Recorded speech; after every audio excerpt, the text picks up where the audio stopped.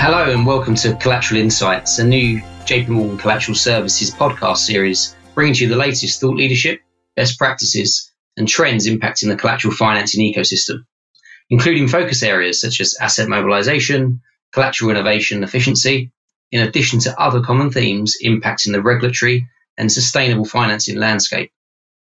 My name is Ricky Smith, Product Manager within the Collateral Services business at JP Morgan, and I'm both pleased and honoured to be joined by our Global Head of Product Management of Agency Securities Lending, Harpreet Bains, who will be speaking from the perspective of an agent lender. The topic of discussion will be on sustainable financing, also known as ESG, and we will be focusing on topics within the agent lending space, such as transparency, sustainable fund labels, stewardship, EU regulation, and recent developments within the US under the Biden regime. Now, before diving into the discussion today, I would like to provide our listeners with a few updates with regards to collateral, whereby the growing focus on sustainable finance is leading funds to restrict their assets to those weighted with companies adhering to specific ESG criteria, which also therefore includes the collateral they receive. In addition to the traditional eligibility exclusions and concentration limit tests, within our tri-party program, we've incorporated multiple ESG indices that clients can build schedules against to test the eligibility of the collateral that they receive, thus facilitating a lender's requirements to integrate the collateral process into their wider ESG policies and sustainability framework. We also continue to work with ISLA through our active participation at both the ESG and collateral management steering groups, focused on the direction of ESG data integration, including adoption of best practice, vendor utilization, and where possible, standardization, which is inclusive of indices. I'd now like to move on by welcoming Preet, and we will jump into the first topic, which follows on from the JP Morgan Financing and Collateral Conference, where back in February we heard the common topics of the ESG and securities lending discussion, which tends to be focused on collateral and proxy voting. However, it does now appear that focus may be shifting more towards transparency and the debate into whether the activity of securities lending itself lacks a transparency. So without further ado, welcome Preet to the episode, and interesting to get your opening thoughts here. Firstly, thank you for the introduction, Ricky. The ESG space is for sure one that continues to occupy a significant amount of headline space, and it can be difficult at times, right, to digest all the information that hits our desks on this topic almost every day. So hopefully this brief session will help draw out for our listeners some of the prominent threads and discussion points, at least with respect to securities lending and ESG at this point in time. So now, turning back to your first question, transparency, it's an interesting one, right? And a theme I think for sure needs to be unpacked more, as it's been part of the debates, but in rather broad terms, whereas I think what may assist the discussion is more precision around the actual risk. In my view, generalized statements that there isn't transparency are hard to support. In fact, ISLA recently commented on this topic and highlighted that there are a number of regulatory and legislative safeguards that exist today to support transparency, some of which actually came about, as we know, as part of the post-financial crisis reform, and cumulatively have helped shine the light on securities financing more so than ever before, really taking it out of the shadow, and in most part being a key success factor in driving up investor confidence, hence the unprecedented levels of increasing supply that we see today. By that, I mean, what are those key examples of protections that I'm referring to? So firstly, the recent implementation of SFTR, which has introduced granular transparency on transactions, including all life cycle events and collateral. You then have the DAC 6 transparency requirements that require market participants to report arrangements where the main benefit is or can be assumed to be a tax advantage. And then, very important to the fact pattern is that mostly all securities are lent to prudentially regulated entities, with the transaction operating within a framework subject to a wide set of rules such as MiFID, the market abuse regime, the Bank of England money market code, all of which are there to protect against the build-up of risk, malpractice, market abuse, as well as empty voting, and should help give lenders some reasonable comfort that there are measures to protect against wrongdoing by actors in the value chain. And, further to this debate, Ricky, you could also argue that the very act of securities lending is indeed a mechanism for increasing transparency across capital markets through the crucial role that, lending plays with price discovery and supporting short selling, which is a market tool that can help tackle greenwashing and help identify other significant issues and misrepresentations, such as we saw in the case of Wirecard. Thanks, and that's interesting, Bree. I think if we can draw attention to a recent industry paper where we saw the mention of the idea of tracking through the chain, in a like GPS way. Do you have any sort of thoughts around this? I do. So look, one question we have seen raised is in relation to the identity of counterparts in back-to-back arrangements, not because it impacts necessarily the long-term ESG performance of the investment, but on the basis that a lender may not want to support certain business that wasn't aligned with their own sustainability standards or aims. Here, I think it's important to remember that as it stands today, a lender does have full right to restrict any counterparties that don't meet the ESG criteria. However, at the same time, you do have to remain mindful of the current legal structure. The transaction relies on transfer of title, where legal ownership passes to the borrower, and the lender thereafter has no legal association beyond the party to whom they've lent their securities, and therefore, admittedly, existing market infrastructure doesn't today identify for the lender who their borrower counterpart might have onward dealt with in the chain. But the question that this opens up, in my mind at least, is this any different to regular cash market trading, where once the sale is complete, assets will inevitably regularly exchange ownership in the secondary market and without any further look-through afforded to the original seller? And so, going back to your question, whilst I am open-minded to thinking about future tracking solutions, I do think we have to remain mindful that it will have limited value unless it comes hand in hand with reform of the legal structure, which isn't a small undertaking, right? So hence why it's really important to ensure that we don't get disproportionate in our response to the perceived risk. And similarly, if there are concerns around the reasons why counterparties are borrowing securities, agent lenders can keep lenders informed about the demand drivers for specific stocks, supported by in-depth market insights from data providers to better understand market footprints. And therefore, whilst it may not be possible for lenders to know who the end users of their on-loan stocks are, this information offers a reasonable idea of activity around particular stocks and reasons behind individual borrows more than ever before, in turn allowing for that more informed decision-making around recourse restrictions should a lender feel uncomfortable with any particular transaction. Absolutely. If we could now maybe turn our attention to the topic of labels. Now, there has been some ambiguity around whether obtaining a European Sustainable Fund label, i.e. an ESG label, actually prevents participation in an agency securities lending program. Can you give a view with regards to this? Yes. So you're right. We are seeing that labels for sustainable finance are gaining popularity in Europe. To put into context, nearly 1,500 labelled funds holding just under 700 billion of assets under management at the end of 2020. And this isn't too much of a surprise, right? Given the increasing investor sentiment for ESG products, and labels can be an effective means to give investors reassurance that the products that they are buying have been independently validated against agreed market best practices, and they can certainly help increase the profile of ESG funds. However, what we also began to hear from clients, which was a tad concerning, was that there appeared to be some ambiguity amongst a few around whether obtaining a label precludes active participation in securities lending. So to try and address, we undertook our own independent review of the criteria published by 4 of the most prevalent labels. Specifically, we looked at France, Belgium, Luxembourg, Germany. And in our view, we found that whilst the criteria varies across labels, all seem to have provided little specific guidance or explicit references to a fund's participation in lending. Albeit that said, recently, in May this year, Ricky, we did see the Verbelfin agency update its standard with a specific SEC lending section.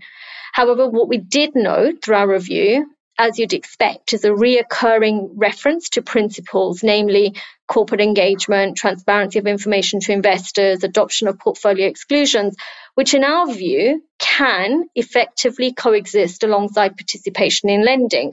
In fact, going back to that recent action by the Verbelfin to include a new dedicated section for securities lending, where it clarifies expectations on voting and oversight, you could argue it removes the ambiguity as to whether lending is permitted. And on the contrary, the emphasis in the text for lenders to explore sustainability considerations with their providers can be implied to be an acknowledgement that solutions are possible. My point being, if they wanted to add explicit restrictions, then they could have done so within this amendment. So I take take this as a positive. I know timing's short today, so I won't go through each of the principles, but we have prepared a short paper which summarizes the criteria, our thoughts, and would be very pleased to share that with interested clients and discuss in more detail the ways in which programs can be structured to prevent there to have to be a choice between registering for a label versus generating additional income for investors. And just before I finish on this one, actually, just one further point, Ricky, I should also reiterate that this specific dialogue has also been raised with ISLA, as we'd like the opportunity to also table directly with agencies and hopefully lobby for wider messaging that may help with removing any doubt around this subject. So more to come on this one. Thank you. And then really switching through the gears, we know what's happening in the EU, but how is the rest of the world faring? I suppose more specifically for the US, so we're under the new Biden administration and the changes afoot at the SEC. Will we now see renewed focus on ESG within the political agenda? And probably second part to that question is, if so, where can we expect that focus to be placed? Yeah, look, I think it's fair to say that, the previous high degree of divergence within Europe and the little that was happening in the US, particularly at the Fed reg level, has now turned a different direction for sure. We are seeing a paradigm shift with developments almost on a daily basis. Whilst Europe has to date been the epicenter of the ESG regulatory debate with SFDR and other regulations, the Biden administration represents a significant shift in viewpoints from the previous with respect to climate change, DEI matters, and specifically the current leadership of the SEC has moved quickly and decisively to demonstrate the agency's intention to focus on ESG investing and climate-related issues. For example, within weeks of her appointment, we saw Alison Lee create a new ESG-focused position within the Office of the Acting Chair, Satyam Khanna, the first senior policy advisor for climate and ESG, to advise on ESG matters and advance related initiatives. And this trend is also reflecting itself in market data. For example, if you look at some of the numbers from Bloomberg, it indicates that the US has taken over Europe's long-held dominance in ESG ETF funds. And whilst Europe remains the largest ESG ETF listings, the largest share of ESG ETF investments are now directed into the US. A trend likely to continue, Ricky, fueled by the US climate push, broadening of fund strategies, and overall increasing investor awareness. And on that point, are there any notable observations from your perspective which gives us a preview as to how the fund industry may be impacted or specifically alter the way they think about securities lending? Yeah, look, if I look back over the years so far, I think there are certainly some interesting preludes that could shape the ways in which funds have to think and consider for ESG into the future.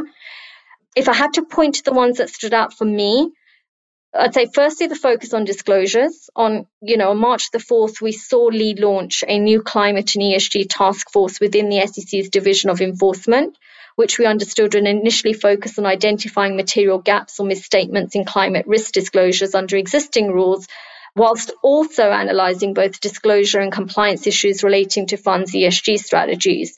Still in March, we then heard Lee call for changes to shareholder proxy voting disclosures and reiterated the need to ensure that retail investors have more insight into how their money is voted.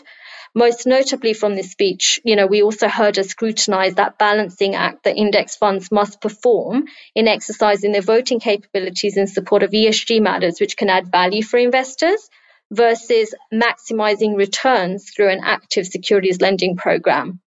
Secondly, I would probably call out the emphasis on greenwashing. Specifically in April, we saw the SEC issue a risk alert on ESG investing. Now, when the SEC puts out a risk alert, it's in all our interest to pay attention to it. And in this alert, the SEC introduced its observations from recent exams, emphasised the importance of consistency between stated and actual practices, and specifically expressed their concerns with greenwashing.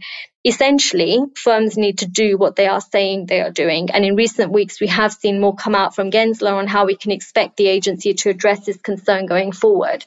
And then finally, the announcements from the Department of Labour. So just to remind our listeners, last year, the DOL put out some very controversial rules precluding ERISA plans from considering ESG factors when investing, impacting the ability of fund managers to promote sustainability through their investments. However, in March, the DOL announced that it wouldn't be enforcing this rule, that it would be revisited, but it was unclear, Ricky, at the time what timeline to expect, albeit it was welcome news to providers of ESG products. Now, fast forward 3 months, and at the end of May, we saw the introduction of a bill, which, if enacted, the proposed law would effectively clarify that retirement plans may consider ESG factors in investment decisions in a prudent manner, consistent with other fiduciary obligations, i.e. the same legal standard applied to other non-ESG factors. Now, I think it's reasonable to assume that opposition to the bill is likely. However, what is clear at this point is that if it is passed, it would make ESG consideration much easier for ERISA plan fiduciaries and therefore promote ESG investing more generally. And look, just to finish this point, the focus on ESG isn't entirely new. Some will remember these comments from last year where she pointed out that reg involvement is needed around standard and comparable disclosures. Overlay that now, like you said, with Biden administration's broader commitment to advancing climate change.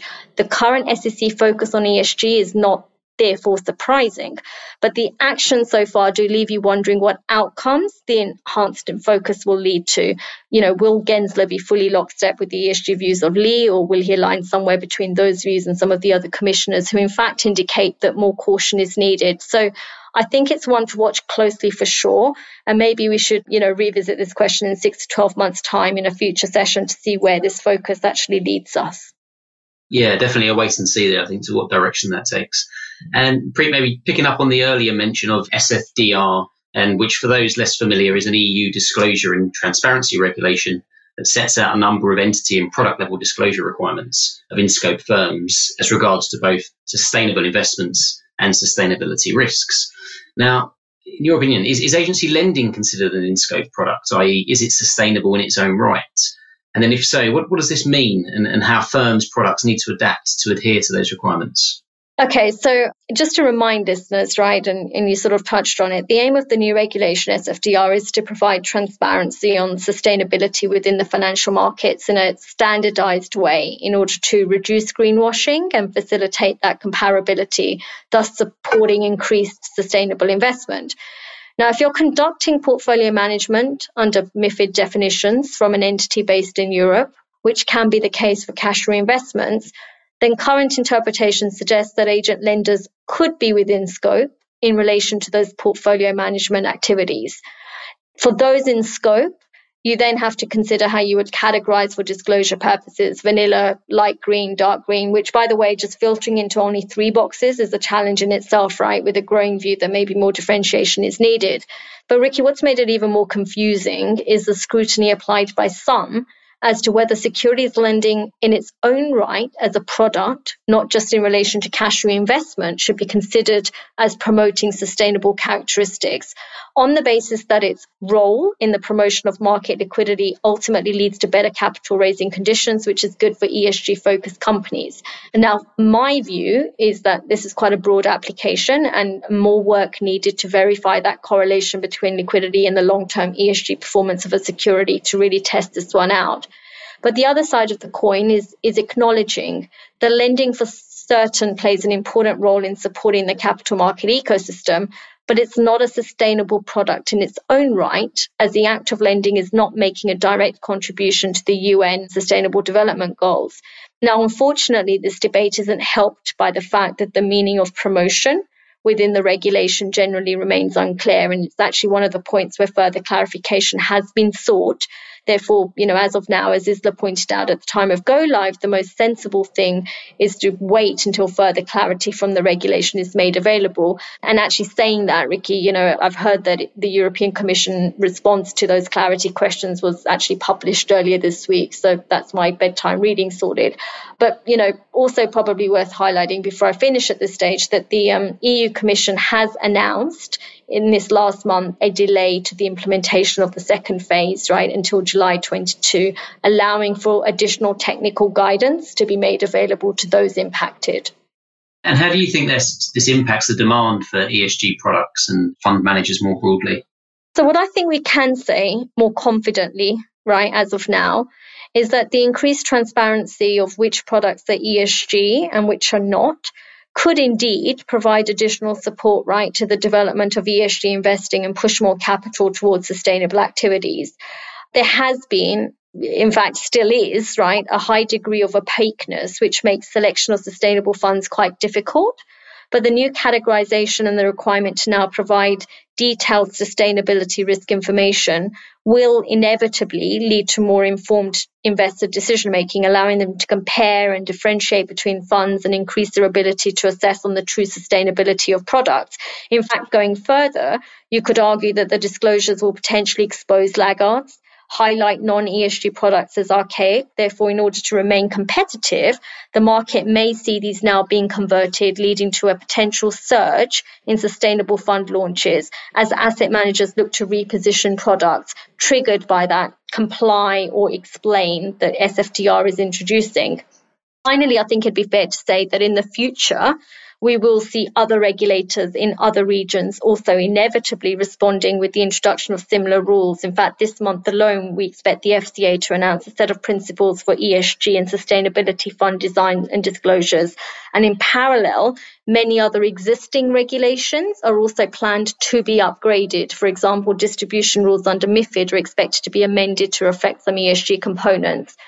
What this means as an agent lender, well, we're watching these trends closely as this combination of expected growth and heightened focus may trigger a rise in scrutiny from impacted clients as they assess how their ESG strategies are integrated across all of their investment activities, including their lending programs. There's little doubt in my mind that SFDR is placing sustainability right at the center of the investment process. And, as an industry, we've already seen signs of such scrutiny, and much as, has been said already about the ability for lending to coexist alongside clients' ESG objectives. However, the spotlight only gets stronger with SFDR, in my view, and it becomes ever more crucial that we move this conversation from the why to the how with respect to aligning programs to client-specific strategies. Very interesting there, Preet. Thank you. Given the discussion today, it's focused on the view of an agent lender. It does seem reasonable to address the topic of stewardship and how a beneficial owner is able to continue to deliver healthier returns to investors whilst balancing their responsibilities with regards to demonstrating active stewardship over their investments. This, I feel, would also be of interest to our tri-party client base. So Preet, can I please get your thoughts on the last subject for today, please? So I'd begin by saying, look, firstly, I do think there is a need to dispel some of the reservation that exists among some buy-side community that securities lending undermines an asset manager's stewardship responsibility around exercising voting rights, and as a result, maybe viewing lending as a barrier to effective shareholder engagement. Before I delve into any of the detail, it's important to place into context and recognize that the proportion of a company's market cap that is routinely on loan is only at negligible levels, right? If you took some data from 2020, it suggests that in 2019, on average, less than 1% of the market cap of the FTSE 100 was on loan at any one time during the year, and therefore too simplistic in the wider debate on lost votes to only point to stock on loan as the sole contributing factor. That said, as an agent lender, we fully acknowledge that clients will increasingly be looking to drive long-term sustainable value through proxy voting. Hence, why once a lender has established a full engagement voting strategy, it should be discussed with the lending agent, who should be able to calibrate the program to ensure that the lending client has relevant securities back in their custody accounts ahead of important company meetings should clients be wishing to vote, therefore negating that risk of lending becoming an impediment to responsible voting. This is largely what happens today, where active stewardship has become an important part of our markets, and best practice already reflects essential elements of shareholder engagement. In fact, data shows that there is clearly a reduction in lending supply over proxy record date, proving that the recall process is in play today. But all of that said, Ricky, we also clearly recognise that there will be differing views on what to recall and when, since sustainability objectives differ across asset owners. And thus, we continue to invest in our program with this being at the forefront of our minds. And could you potentially share a little bit more around what that investment entails? Sure. So what is meant by this is that we are placing a great deal of focus on enhancing our program with a data-led approach that will enable clients to exercise greater flexibility when setting their preferences, whether it's a blanket recall defined by market, size of holdings, or even determined by vote materiality. In fact, building on this last point, we're also seeing that while some asset owners have data already feeding down from their enterprise that is driving their position on voting and lending. Others are still in nascent stages. Therefore, to support further, we can now provide vote materiality scoring for global assets sourced from a leading third-party proxy specialist as an additional data point to facilitate the process. And then finally, for all lenders, we provide our what-if scenario tool, which enables clients to model the lost revenue that could have been earned if the securities had stayed on loan. It's a recent investment we've made, as we get that it's a complex process and essentially a juggling act between trying to balance stewardship goals and fiduciary duty to generate revenue. Therefore, being able to model the potential revenue impacts can be an enabler for more informed decision making. Look, just to summarize, right, we have to remember that for some time now, data in it and insights from securities lending have become increasingly more integral to investment decision making, pushing the role of the agent lender more upstream. And the same is playing itself out with ESG, right, as more and more of these objectives become integrated into portfolio construction. And we're keeping this point clearly at the forefront of our data development strategy. So just going back to the top, we're confident that we can partner with clients to help incorporate the ESG considerations, help strike the right balance. And there are some, strong industry case studies, both from a global asset owner and asset manager perspective, to demonstrate this. And, we would very welcome the opportunity to discuss these proxy options in more detail with our clients. And with that, we have come to the end of the session. I'd like to firstly thank Preet very much for joining me to discuss this pertinent focus area. We've touched upon a wide range of topics, and from the discussion, it's evident that the ESG principles are increasingly being integrated into the whole investment process and growing in importance globally. I'd like to invite both our tri-party borrowers and lenders to reach out to their respective sales and client service representatives should they wish to learn more around the aforementioned developments with regards to collateral solutions in the context of ESG. I hope all listeners have enjoyed today's discussion, and we very much look forward to bringing to you the second episode in the near term. This communication is provided for information purposes only. It is not intended as an offer or solicitation for the purchase, sale or tender of any financial instrument. Please visit jpmorgan.com for more information, including important disclosures. 2021, JP Morgan Chase & Co. All rights reserved. This episode was recorded on July 27th, 2021.